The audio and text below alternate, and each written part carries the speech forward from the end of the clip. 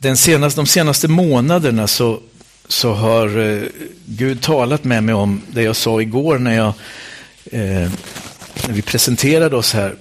Så har Gud talat med mig om att fast jag har varit en kristen i så många år och jobbat som pastor i så många år och lett så många gudstjänster och lett en massa bönesamlingar och bönestunder i alla möjliga olika former under alla år, så har Herren talat med mig de senaste månaderna och sagt: du behöver be. Som mina första lärjungar bad: Herre, lär mig att be. Det är både uppfordrande och lite genant att behöva säga det, men jag säger det ärligt. Så tänkte jag, nu ska jag åka till ett ashram och där möter jag vänner som vet vad bön är. Och sen är det dessutom så att vi har ashram tillsammans, ashramrörelsen och bönetåget. Då vet alla vad bön är. Så det jag kommer att dela med den här helgen, både idag på förmiddagen och imorgon i gudstjänsten, det gör jag inte anspråk på att det ska vara några nyheter. Men jag delar det här därför att jag tror att Herren vill sporra oss och uppmuntra oss i en viktig tid. Och särskilt dig som har känt under olika perioder i ditt liv att bönen är viktig. Men som kanske ibland känner dig väldigt trött. Och känner att ibland så känns det nästan till och med som att du säger: orkar jag hålla på och be? Kanske har du böneämnen eller saker du står i som du har bett för en lång tid. Och så tänker du så här: jag vill ju hålla ut i bön. Men ibland känns det som jag inte orkar. Då tror jag att Herren har en särskild hälsning till dig den här helgen för att uppmuntra dig. Var ihärdiga i bönen, sa Paulus en gång i Romarbrevet. Och det är just till dig och mig som behöver den hälsningen som jag tror att den här undervisningen är. Vill det vara som en uppmuntran. Så jag tänkte tala en liten stund nu om detta med den personliga bönen, men även den gemensamma bönen, och det kommer att gå lite i vartannat. Och jag kommer även att ha det som utgångspunkt för förkunnelsen i gudstjänsten imorgon.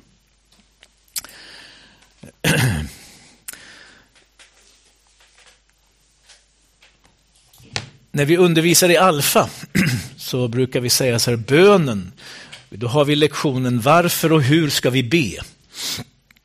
Och då brukar jag ofta ställa frågan: vet ni vilken den kortaste versen i Bibeln är? Men det vet ni här, va?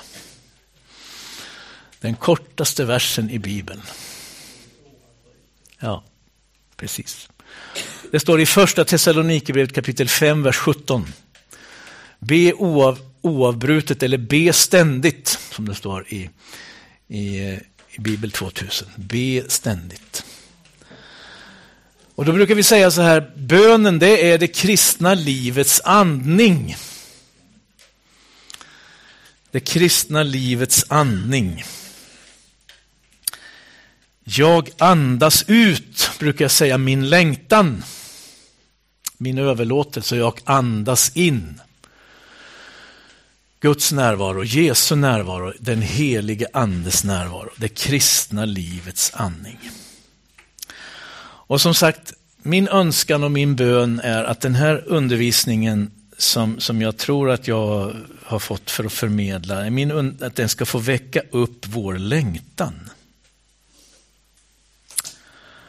Och genom den längtan som du och jag har, och som vi uttryckte här igår, och som vi kanske uttryckte inför den här dagen, genom den längtan så ska vi bli dragna in i hans närhet.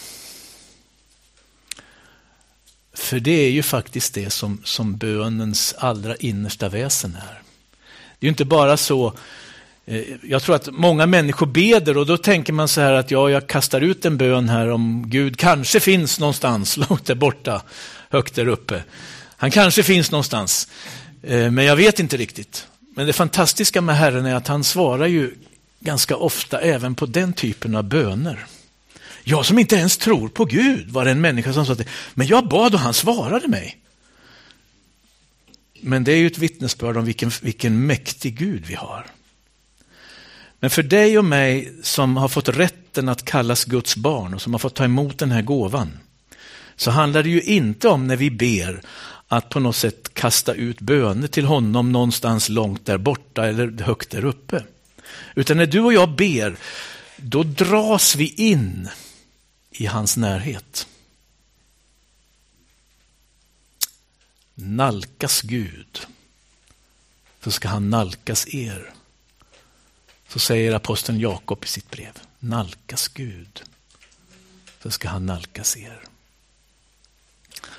Och det tror jag ska hända med oss den här helgen. Och det är min bön, att du och jag ska dras in i hans närhet. Och den enda förutsättningen för att det ska kunna ske, vet du vad det är? Det är din längtan.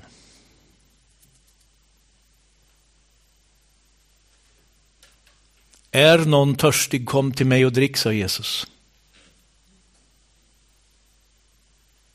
Och när Petrus talade på pingstdagen, vet ni, så talar ju han om Jesus, om vem Jesus är, om vad Jesus har gjort. Han talar om hans död och hans uppståndelse.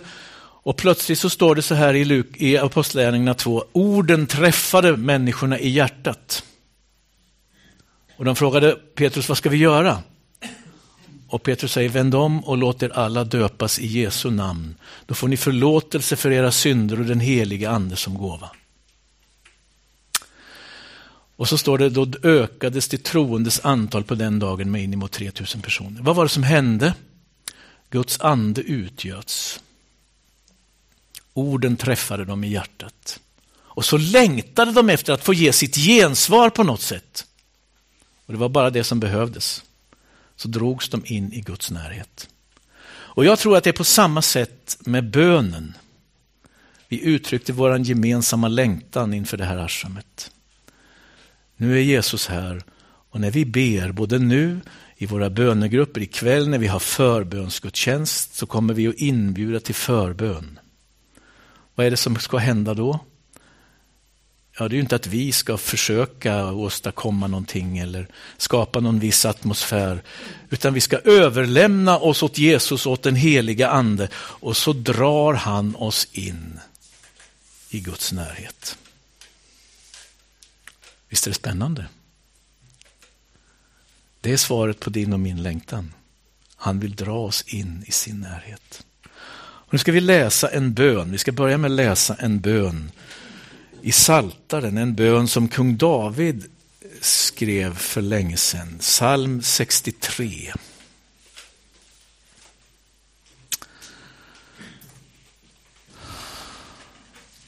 Psalm 63. Troligen skrev kung David den här bönen, eller bad den och uttryckte den, när han var på flykt i en väldigt pressad situation. Han gömde sig i öknen, för Saul var på jakt efter honom.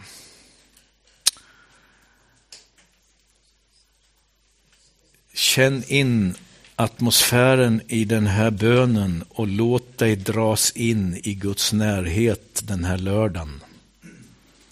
Det var längtan som var drivkraften, eller hur? Gud, du är min Gud. Tidigt söker jag dig. Min själ törstar efter dig. Min kropp längtar efter dig. I ett torrt och törstigt land utan vatten. Så söker jag dig i helgedomen för att se din makt och härlighet. Din nåd är bättre än liv. Därför ska mina läppar prisa dig. Jag ska lova dig så länge jag lever. I ditt namn ska jag lyfta mina händer. Min själ blir mättad som av feta rätter. Med jublande läppar lovsjunger min mun. När jag minns dig på min bädd och tänker på dig under nattens timmar. Du är min hjälp. I dina vingars skugga jublar jag. Min själ håller sig tätt till dig. Din högra hand stöder mig. Med längtan som drivkraft skulle jag vilja sätta som rubrik över vår bön. Med längtan som drivkraft. Här uttrycker David sin längtan efter Gud. Och det är det viktiga för oss den här dagen. Gud, vi längtar. Vi längtar in i din närhet. Någon har sagt så här, 90% av alla människor ber på något sätt. Alltid. Eller regelbundet. Jag vet inte om det stämmer. 90% av alla människor ber på något sätt. Kanske fler.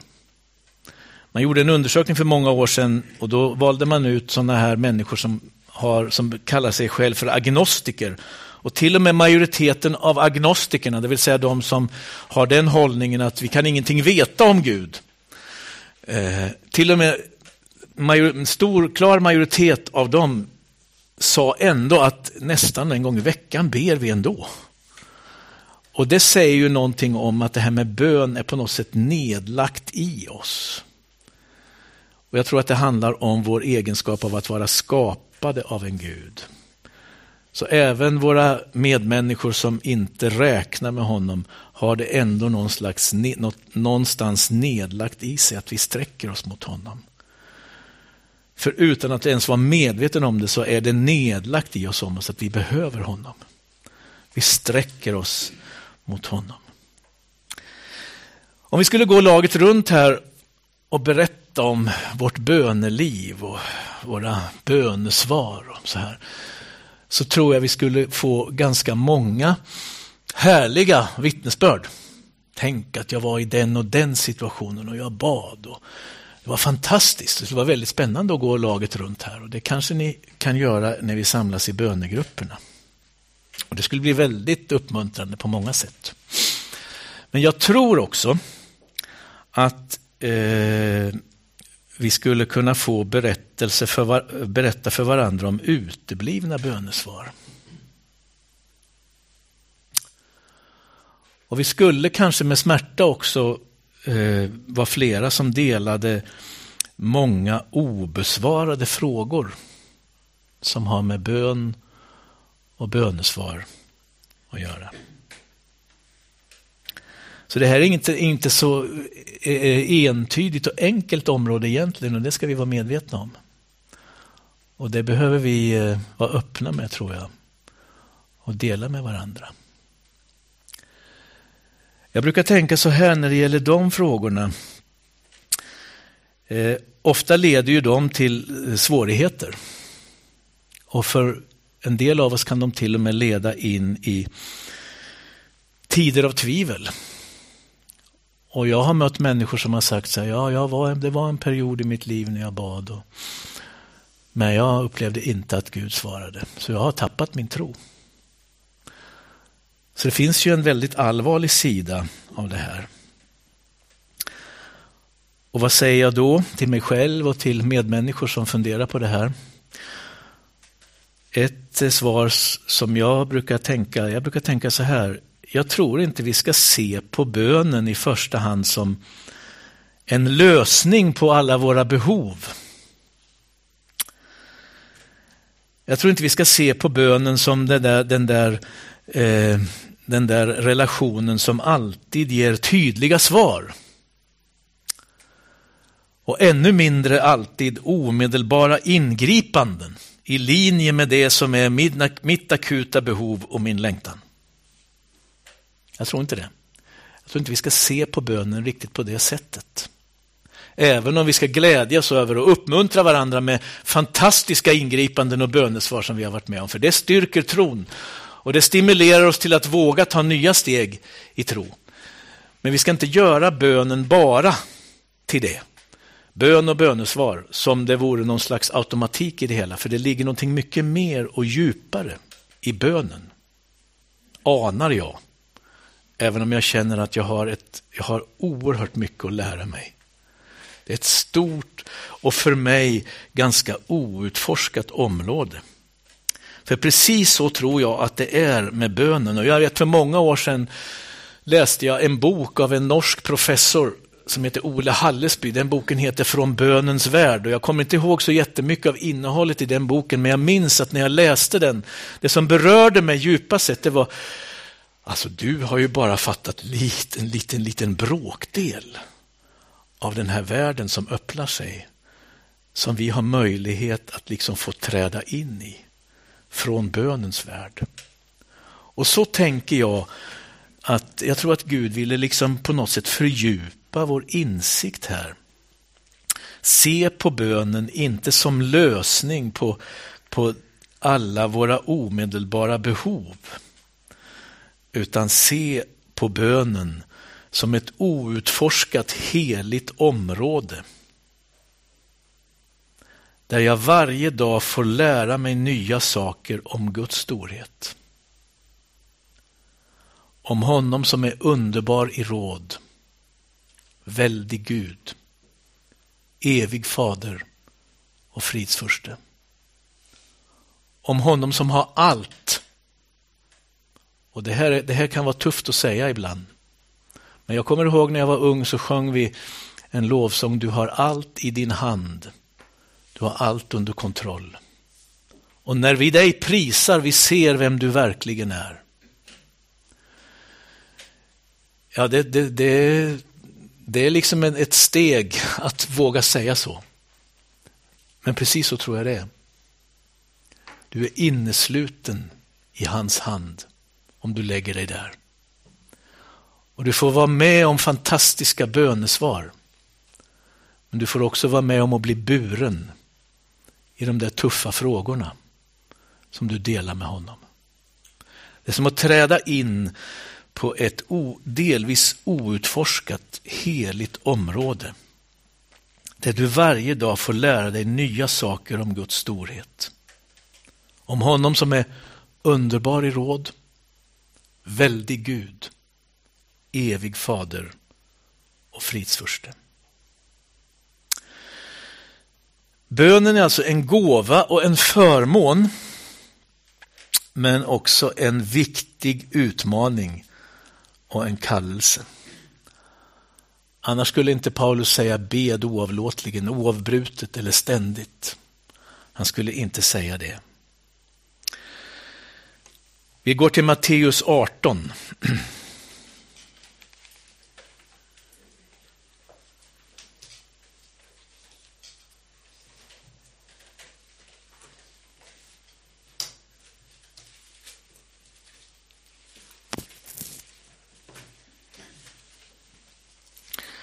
Och då läser vi det som jag delvis citerade alldeles i början här.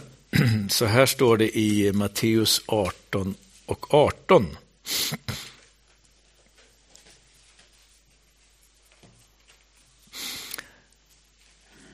Jesus säger till sina lärjungar: jag säger er sanningen. Jag läser ur Folkbibeln 15, om du undrar vilken översättning jag använder. Jag säger er sanningen. Allt som ni binder på jorden ska vara bundet i himlen, och allt som ni löser på jorden ska vara löst i himlen. Vidare säger jag er, om 2 av er här på jorden kommer överens om att be om något, vad det än är, så ska de få det av min far i himlen. För där 2 eller 3 är samlade i mitt namn, där är jag mitt ibland dem. Och så går vi till Matteus 6.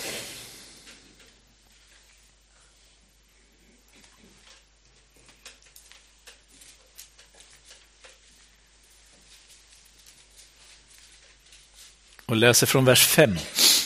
Matteus 6 och 5.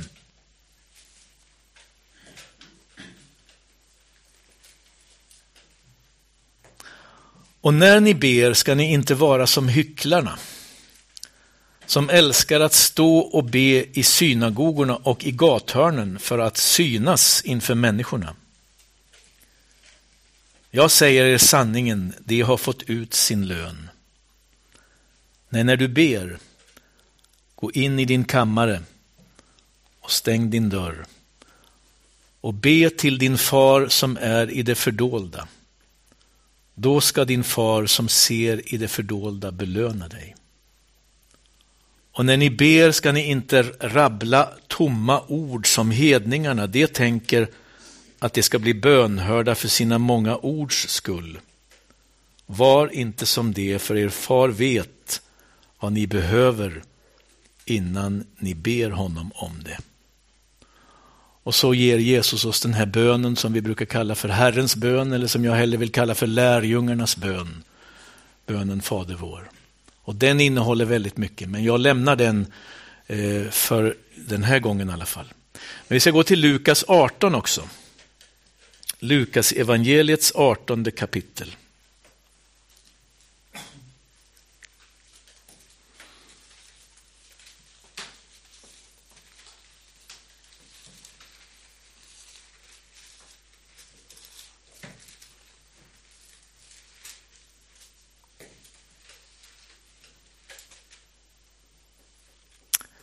Jesus berättade för dem en liknelse för att visa att de alltid ska be utan att tröttna. I en stad fanns en domare som varken fruktade Gud eller hade respekt för människor. I samma stad fanns en änka som kom till honom gång på gång och sa: ge mig rätt mot min motpart. En tid ville han inte, men sen sa han till sig själv: även om jag inte fruktar Gud eller har respekt för människor ska jag ändå ge den här änkan rätt, eftersom hon är så besvärlig. Annars pinar hon till slut livet ur mig med sitt springande. Och så kommer det: och Herren sa: hör vad den orättfärdige domaren säger. Skulle då inte Gud skaffa rätt åt sina utvalda som ropar till honom dag och natt? Han lyssnar tålmodigt till dem. Jag säger er, han ska snart skaffa dem rätt. Men ska människosonen finna tron på jorden när han kommer? Bönen är bönen är ju personlig. Det är ju själva grunden, min relation till Gud. Be ständigt. Vi kan säkert berätta för varandra om hur vi brukar praktisera den personliga bönen. Många berättar: jag brukar alltid be när jag kör till jobbet i bilen. Då sitter jag för mig själv och ber. Eller någon annan säger: jag brukar be när jag är ute i naturen. Brukar jag tala med Gud. Någon annan berättar: jag har min böneplats. Jag stänger ute de här distraherande ljuden. Och många inreder en särskild böneplats i sitt hem.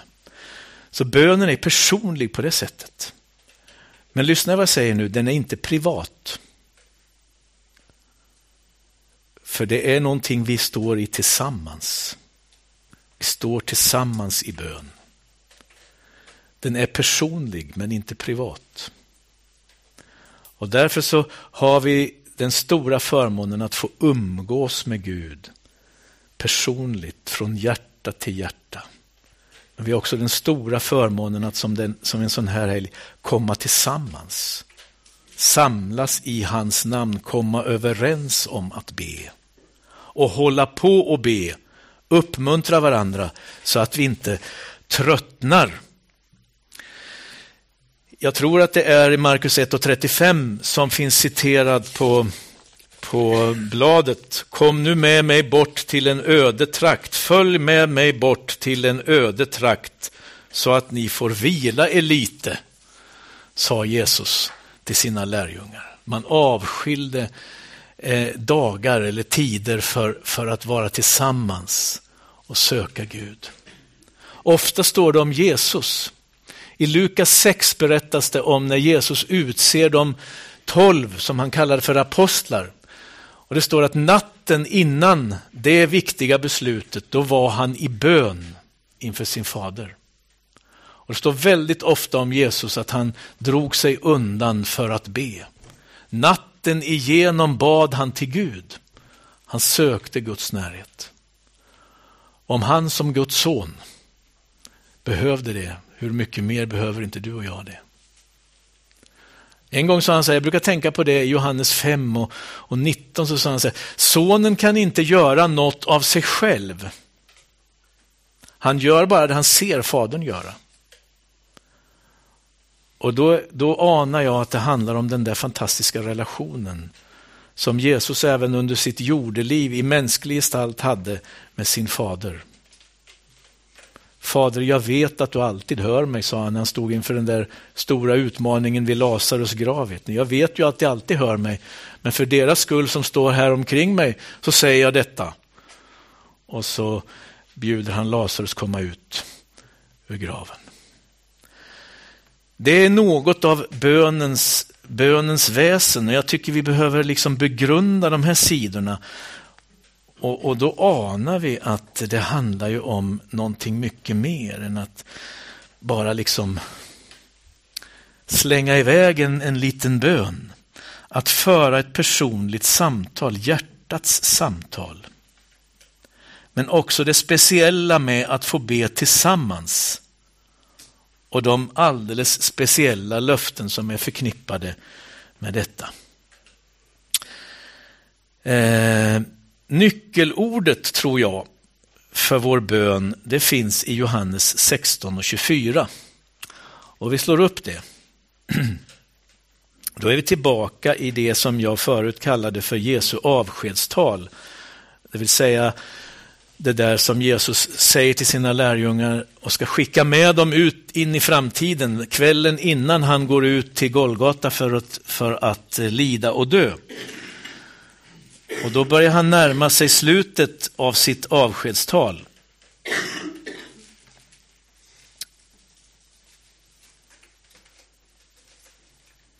Så här står det i 16 och 24.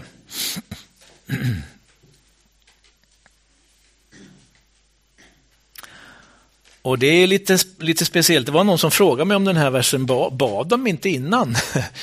Alltså här säger ju Jesus så här. Han säger så här till sina lärjungar. Du ska tänka, då sitter de där och han har försökt att rikta in deras blickar på fortsättningen när han inte i kroppslig gestalt ska finnas med dem längre. Vilka förutsättningar gäller då? Ja, vi har pratat om hjälparen, den heliga ande, som den stora grundförutsättningen för lärjungarna. Och så säger han så här med tanke på bönen. Hittills har ni inte bett om något i mitt namn. Be och ni ska få, så att er glädje blir fullkomlig. Och någon frågade mig när vi läste den här versen för en tid sedan, bad de inte innan? Jo, visst gjorde de det. Jesus tog ju med dem ofta bort och bad. De bad till Fadern. Och de stod i kontakt med Gud. Och Jesus lärde sina lärjungar att be, Fader vår, du som är i himlen, låt ditt namn bli helgat. Och så sitter Jesus här tillsammans med sina lärjungar och säger, hittills har ni inte bett om något i mitt namn. Be och ni ska få, för att er glädje ska bli fullkomlig. Och då tänker jag så här om det, att det är nyckelordet, att be i hans namn. Det skulle bli något nytt för lärjungarna och för den kristna församlingen genom alla tider. Och det är därför vi säger, vi ber i Jesu namn. Vad menar vi då? För det här är en nyckel, tror jag. Bön, det är att få komma inför en helig Gud. Inte därför att en av oss förtjänar det. Nu är ju Gud så fantastisk, så han lyssnar ju på alla människor som ber. Och även om man inte liksom kanske tänker på det här att varför får jag be, så är han i sin stora nåd så fantastisk så han svarar på många, många böner. Även sådana som kanske inte är särskilt genomtänkta, så svarar han för att överraska oss.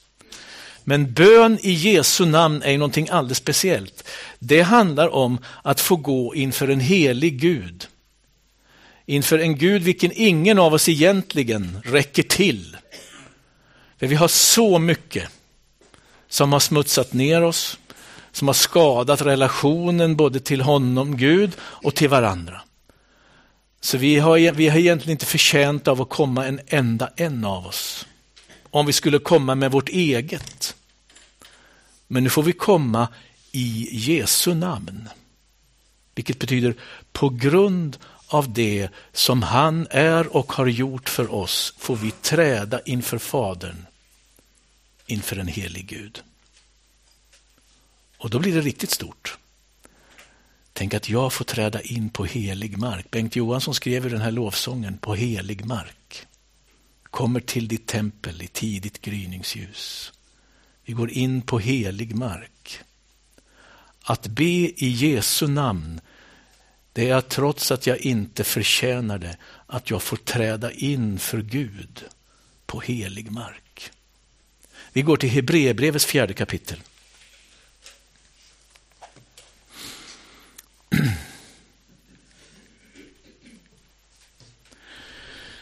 Hebreerbrevet 4:14.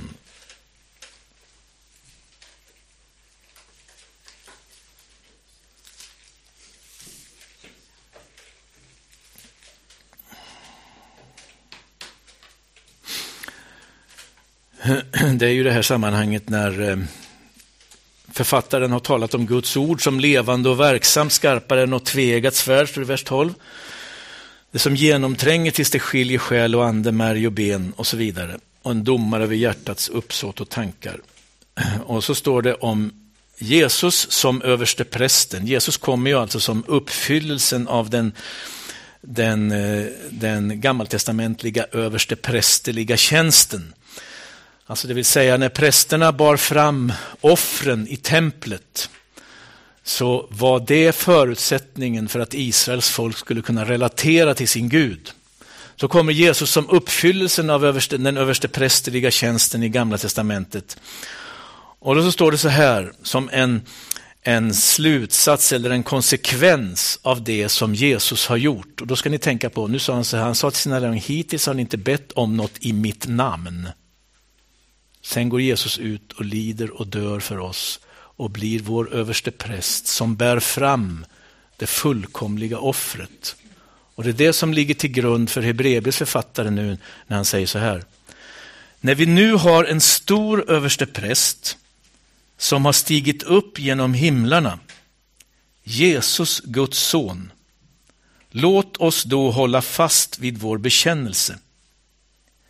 Vi har inte en överste präst som inte kan ha medlidande med våra svagheter, utan en som har varit frestad i allt liksom vi, fast utan synd. Och nu står det så här. Låt oss därför frimodigt gå fram till nådens tron för att få barmhärtighet och finna nåd till hjälp i rätt tid. Hittills har ni inte bett om något i mitt namn. Be, så ska ni få för att er glädje ska bli fullkomlig. Det som Jesus säger här, det han säger att nu kommer en tid då ni ska få träda fram på grund av det jag har gjort. Ska ni få träda fram inför nådens tron. Inför honom som kan känna medlidande med våra svagheter. Honom som har burit allt det som vi har misslyckats med. Låtit sin son bära allt det som vi har misslyckats med. Inför honom får vi träda fram. Det här tycker jag är viktigt att vi påminner varandra om. Hans namn öppnar nya perspektiv för lärjungarna. Bön är alltså att få komma inför en helig Gud på grund av det som Jesus har gjort. Vi får träda fram inför nådens tron. Och när jag tänker på det här och funderar på det här, så öppnar det enorma perspektiv, tycker jag. Och då låter det oss ana att bönen är mycket mer än vad fariseerna hade gjort det till. Religiös aktivitet, eller att uttala önskningar i tomma luften. Och som Nicky Gamble säger i alfamaterialet, hela treenigheten är involverad när vi ber. Har du tänkt på det? Vi ber till Fadern, genom Sonen. Vi ber i och med den helige Andes hjälp. Hela treenigheten är involverad. Vi ber till Fadern genom Sonen i den helige ande. Och så säger Nicky Gamble, det är det viktigaste vi kan ägna oss åt. Och så säger vi ibland så här, och så missförstår vi Luther.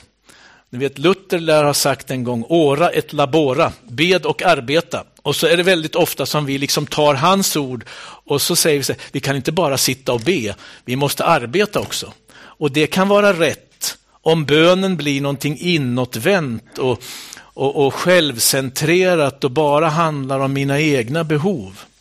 Men om vi börjar ana vad bönen egentligen är, då förstår vi att det är det viktigaste vi kan ägna oss åt.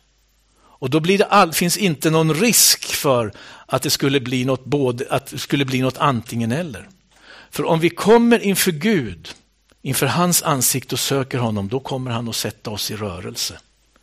Var så säker. Och det är kanske tyvärr därför också som ibland i våra församlingar när vi säger att nu måste vi samlas och be, så kommer 5% av församlingen högst. Därför att vi har fått för oss att det här med bön, det är någonting så att säga som vi håller på med för oss själva. Men bön, och det kommer jag prata om imorgon i gudstjänsten, bön berör vårt liv. Det berör våra medmänniskors liv. Det berör våra samhällen och våra bygders liv. Det berör vårt lands hela framtid. Precis som bönetåget i många år har hävdat med Göran i spetsen. Det berör hela vårt lands framtid. Och det berör hela vår värld och vår jords framtid. Och jag är säker på, om jag nu ska ta bara en reflektion. Ibland undrar vi så här, vad är det som gör att inte någon sån här, nu höll jag på att säga något riktigt fult, men för att vara lite mild säga att sådana som Donald Trump och Kim Jong-un och många andra som har funnits genom historien, vad är det som gör att de inte redan har fått för sig att trycka på de där knapparna som skulle utlösa en enorm katastrof för hela jorden? Jag hade det bara handlat om liksom deras impulser och idéer, då tror jag det hade varit kört för länge sedan. Men jag tror, övertygad om, att det finns en stor skara över hela jorden som går dagligen inför Guds ansikte och säger, Gud, låt din vilja ske. Och jag tror på ett beskydd. Men jag tror att vi behöver verkligen förstå hur viktigt det är att vi som tror på Jesus och har fått rätten att kallas Guds barn, att vi går inför Guds ansikte och ber dagligen. Be ständigt, säger Paulus.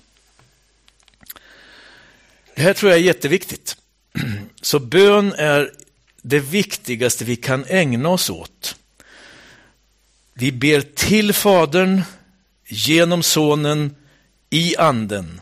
Och det här står bland annat i Efesierbrevet 2:18. Du behöver kanske inte slå upp det, för nu börjar väl min tid vara ute, tror jag. Men så här står det i Efesierbrevet 2:18. Lyssna. Genom honom, Jesus Kristus, genom honom kan både vi och ni nalkas Fadern i en enda ande. Genom Sonen kan både vi och ni nalkas Fadern i en enda ande. Vet du, i Uppenbarelseboken så ser ju Johannes in i den himmelska världen, och på ett ställe där i det 5:e kapitlet så får han se 24 äldste. Och de där 24 äldste, de har skålar med rökelse i sina händer. Och så förklaras den där bilden. De där skålarna med rökelse, det är de heligas böner. Och det var någon som sa så här, det står ingenstans att Gud sparar på något speciellt utom det. Det enda som Gud sparar på, tydligen, är våra böner. från djupet av våra hjärtan. I gyllene skålar fanns det rökelse, och där förvaras det heligas böner. Ja, jag ska alldeles strax sluta. Sen finns det ju många instruktioner och löften förknippade med bönen. Matteus 7:7 säger: bed så ska ni få, sök så ska ni finna, bulta så ska dörren öppnas för er. Och den versen citerar vi väl ganska ofta, men har du tänkt på den där stegringen? Alltså det handlar om att verkligen prioritera och satsa. Och där kanske vi har lite svårt, eller jag pratar kanske mest till mig själv där. Vi ber och så tycker vi inte att det har hänt något, och så kanske vi glömmer bort att be. Men då påminner jag, bed så ska ni få. Ja. Sök så ska ni finna. Då är det mera angeläget. Och sen behöver vi ta ett steg till ibland, och då är det då vi ibland tröttnar och ger upp. Bulta. Jag måste in. Han gav dem en liknelse för att lära dem att be utan att tröttna. Det finns alltså ett motstånd. Och det finns alltså inom oss själva ibland. Det är väl den gamla naturen. Köttet brukar vi kalla för att använda en biblisk term. Det kan vara onda makter som står emot. När Daniel ber i Daniels bokens 9:e kapitel, så säger han att det var en furste över ett visst område som stod honom emot under 21 dagar, och därför så kunde inte den här ängeln komma och med bönesvaret. Eller ängeln sa till Daniel: fursten över det och det riket, Persien eller vad det var, stod mig emot under 21 dagar, därför har jag inte kommit hit. Men så småningom kom han, därför att Daniel höll ut i bön i 3 veckor. 21 dagar tror jag det var. Så det säger oss om att det finns alltså ett motstånd, och det handlar inte bara om onda makter och så vi ska skylla på det, utan det handlar om vår egen tröghet. Och därför så behöver vi instruktioner. Bed så ska ni få, sök så ska ni finna, bulta så ska dörren öppnas för er. Ty var och en som ber han får, den som söker han finner, och för den som bultar ska dörren öppnas.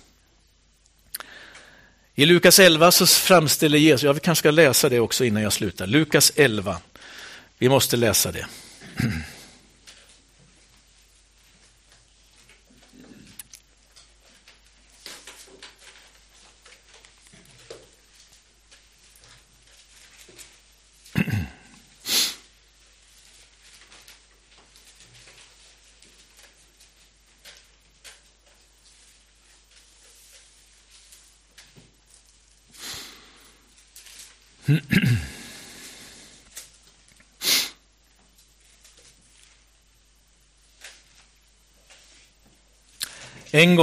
En gång var Jesus på en plats och bad.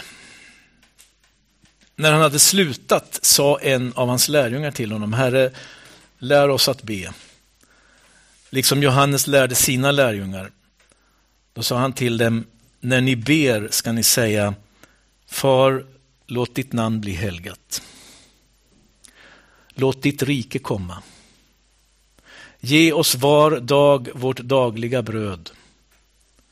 Och förlåt oss våra synder, för också vi förlåter var och en som står i skuld till oss. Och för oss inte in i frestelse. Han sa till dem: om någon av er har en vän och går till honom mitt i natten och säger: käre vän, låna mig 3 bröd. För en vän som är på resa har kommit till mig, och jag har inget att sätta fram åt honom. Vem av er skulle då få till svar där inifrån: stör mig inte, dörren är redan låst och mina barn och jag har gått och lagt oss. Jag kan inte gå upp och ge dig något. Jag säger er, även om han inte skulle gå upp och ge honom något för att det är hans vän, så kommer han att gå upp och ge honom allt han behöver, för att han är så oförskämt djärv. Oförskämt djärv står det i den här översättningen. Och jag säger er, be och ni ska få, sök och ni ska finna, bulta och dörren ska öppnas för er. För var och en som ber han får, och den som söker han finner, och för den som bultar ska dörren öppnas. Och så kommer det här, och det här behöver vi påminna oss om. Finns det någon far bland er som ger sin son en orm när han ber om en fisk? Eller en skorpion när han ber om ett ägg? Om nu ni som är onda förstår att ge goda gåvor till era barn, hur mycket mer ska då inte er far i himlen ge den helige ande åt vilka då? Åt dem som ber honom.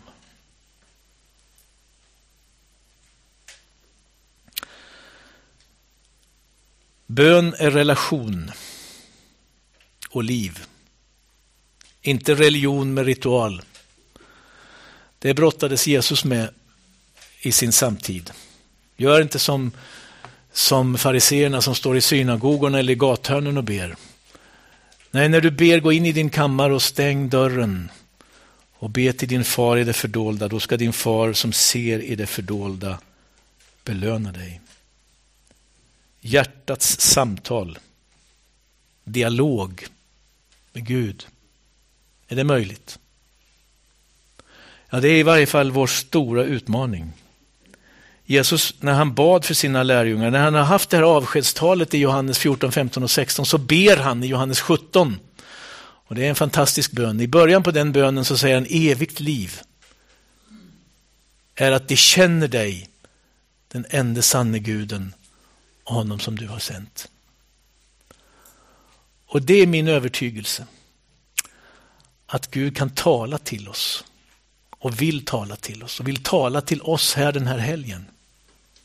Jag brukar tänka på den här liknelsen när Jesus talar om oss som får i hans jord och honom själv som den gode herden. Vet ni, han säger: fåren följer honom därför att de känner igen rösten. Det som utmärker Jesu lärjungar, det är att vi behöver lära oss att känna igen rösten. De följer honom därför att de känner igen rösten. Och det tror jag är särskilt viktigt i vår tid när så många röster, vi bara matas med alla möjliga inflytanden. Det är många röster som talar till oss. Vi hade en styrelsedag för några år sedan i församlingen hemma. Då sa jag till styrelsen så här att jag tror att vår stora uppgift som ledarskap i församlingen, det är att lära oss känna igen rösten. Och då var det någon som sa: ja, jag har svårt att höra Guds röst. Och så började vi berätta för varandra om hur svårt vi har att höra Guds röst. Och jag erkänner att jag har också svårt att höra Guds röst. Fast jag har jobbat som pastor i alla dessa år, så jag har svårt ibland att höra Guds röst. Därför att det är så många röster. Så om det någon gång har varit viktigt att söka Gud, både enskilt och tillsammans, så är det nu.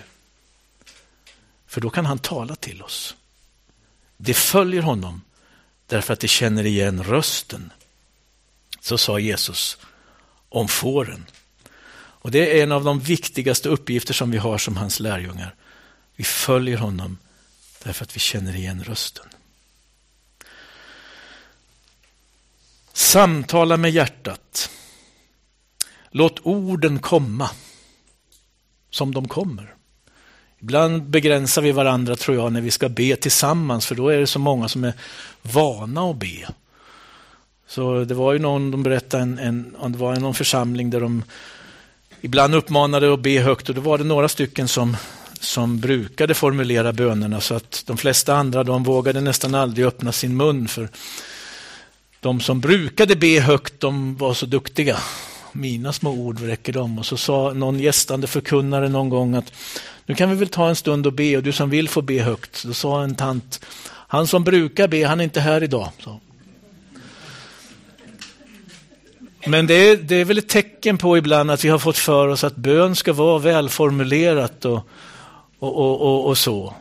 Men tänk att det handlar om att från ditt hjärta säga till Gud det du längtar efter. Från ditt hjärta tacka Gud för det han betyder för dig. Från ditt hjärta säga precis som det är. Samtala med honom. Ja, men jag har svårt att formulera ord. Ja, men använd Psaltaren då. Gud, du är min Gud. Tidigt söker jag dig. Min själ törstar efter dig. Min kropp längtar efter dig. Det finns jättemycket i Psaltaren. Det finns de som ber varje dag med ord från Psaltaren. Morgon, middag, kväll, ibland 7 gånger om dagen. Och vi kan tycka att det kan bli formellt med de här tidebönerna, men det ligger någonting fint i det. Att ta bibelordet och vända det till min och vår bön till Gud. Det finns många sätt. Var dig själv. Nicky Gamble sa så här när jag lyssnade på honom en gång, att bön, den är, som han uttryckte på engelska, invisible but invaluable. Alltså betyder det är en osynlig kommunikation, men den är ovärderlig. Invisible but invaluable. Det är det vi håller på med. Och det är det vi ska hålla på med nu en stund i bönegrupperna. Låt oss be. Fader i himmelen, tack för att vi får be i Jesu namn. Tack för att vi får be i och med hjälp av den helige ande, vår hjälpare. Och nu vet du att vi har uttryckt böneämnen inför den här helgen. Kanske när vi åkte hit, att en del av oss sa, Herre, jag skulle vilja höra din röst i det här avseendet. Jag har väntat på ett tilltal, Herre. Någon har sagt det, Herre, och kanske flera av oss har sagt, jag har väntat på ett tilltal. Jag väntar på att du ska öppna de där dörrarna. Och jag prisar dig, Herre, för att du vill komma med dina svar. Kanske den här helgen, Herre. Kanske någonting den här helgen blir ett svar till den som längtar speciellt och får höra din röst. Kom helige ande och var med oss resten av den här dagen, nu när vi samlas i bönegrupperna. Och i fortsättningen av den här dagen när vi är tillsammans. Vi litar på att din heliga ande verkar på många olika sätt. Kanske genom ett samtal under fritiden i eftermiddag. Kanske någon av oss kan förmedla någon hälsning till en medbroder eller medsyster. Ja, du har många olika sätt att använda oss på, Herre. Här är vi till ditt förfogande. Vi längtar att få vara och gå där du kan använda oss. Använd oss denna helg. Vi ber i Jesu namn. Amen.